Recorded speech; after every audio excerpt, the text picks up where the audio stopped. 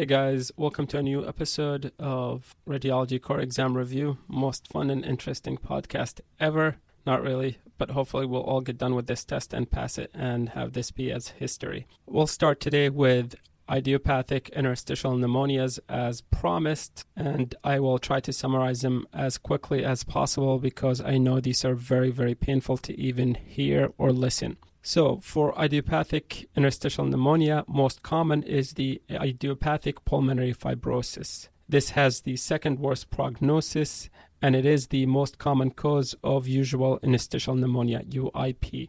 Again, idiopathic pulmonary fibrosis or idiopathic, from the name, we don't know what causes it. On imaging, IPF has basilar predominant reticulation and traction bronchiectasis with honeycombing.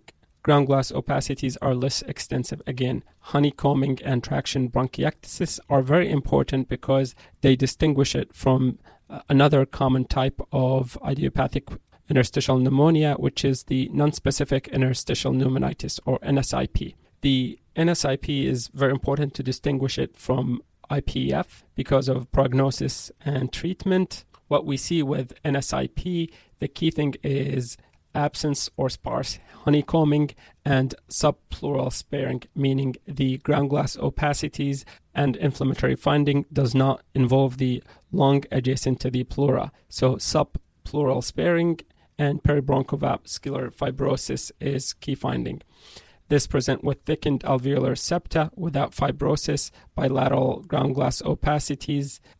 There are two types, fibrotic and cellular, not that it really matter.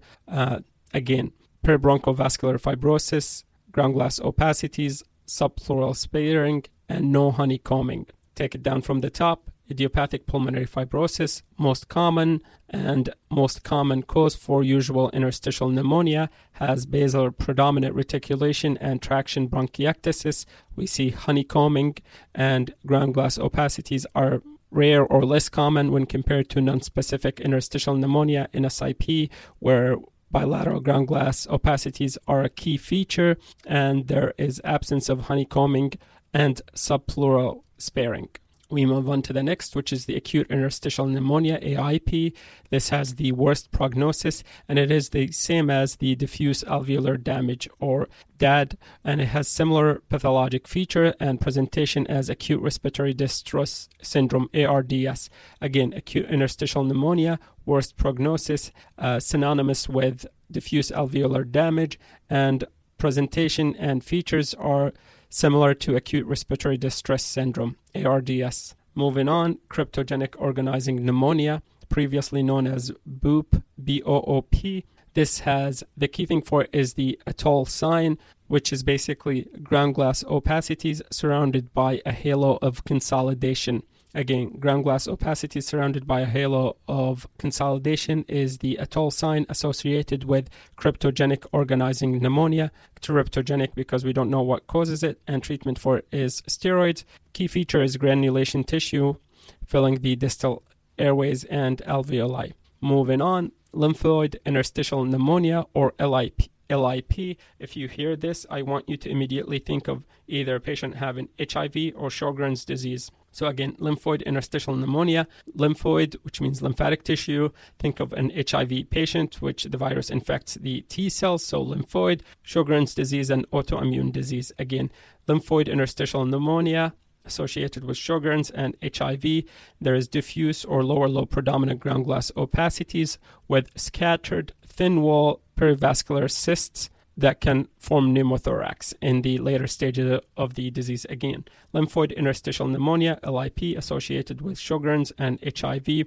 We see diffuse lower lobe predominant ground glass opacities, scattered thin cyst with perivascular cyst that can progress to pneumothorax. Autoimmune disorders are more closely associated with NSIP than LIP, but if you hear Sjogren's and HIV, you need to think of LIP. Continuing with the interstitial pneumonias, respiratory bronchiolitis, interstitial lung disease, RB-ILD. This disorder is related to smoking, and we have macrophages filling the terminal airways with sparing of the alveoli.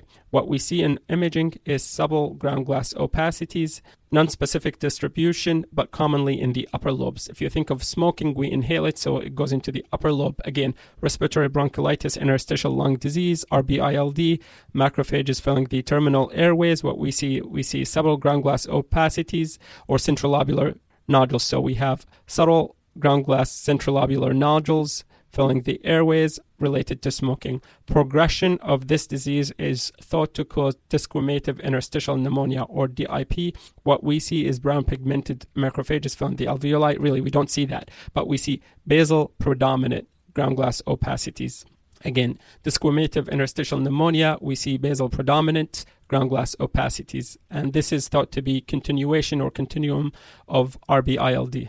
Let's take it from the top one more time. We said idiopathic interstitial pneumonia, we have idiopathic pulmonary fibrosis, nonspecific interstitial pneumonia, acute interstitial pneumonia, cryptogenic organizing pneumonia, lymphoid interstitial pneumonia, respiratory bronchiolitis, interstitial lung disease, and desquamative interstitial pneumonia. The last two, respiratory bronchiolitis, interstitial lung disease, and desquamative interstitial pneumonia, we said are related to smoking. And so the age of the patient would be younger. Skip that. Now let's focus on cryptogenic organizing pneumonia. We said cryptogenic organizing pneumonia. It's pneumonia with granulation tissue filling the distal airway.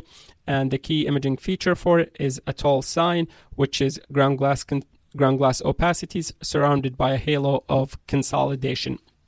All right, now let's talk about lymphoid interstitial pneumonia, or LIP. This is seen in Sjogren's and HIV patient, where we have diffuse lower lobe predominant ground glass opacities and scattered thin perivascular cysts that can form pneumothorax later in the disease. And now we have the last three. Acute interstitial pneumonia, AIP. This has the worst prognosis. We said the features are very similar to acute respiratory distress syndrome, and acute interstitial pneumonia is synonymous with diffuse alveolar damage. Finally, we're left with the two that mimic each other, and we see them clinically most frequently: idiopathic pulmonary fibrosis and nonspecific interstitial pneumonitis, or NSIP.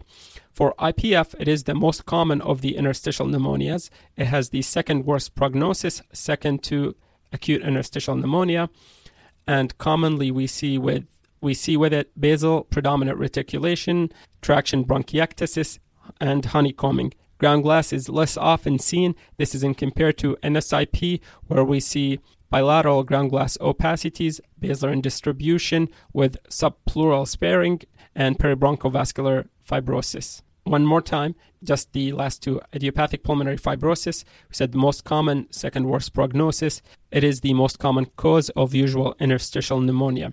We see basilar predominant reticulation, traction bronchiectasis, and honeycombing.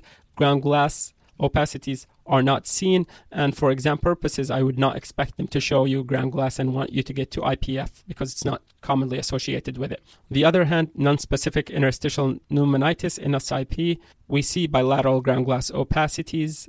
We see subpleural sparing, meaning the pulmonary tissue adjacent to the pleura is not involved, and you will see it as normal lucent color on CT scan, and there is peribronchovascular distribution. Given that the previous question was very, very intense, I'm going to stop here for today so you can listen to me repeat it over and over and over again. Hopefully not, but hopefully we'll pass the test and we won't have to go over this again ever in our lives. We'll see you tomorrow.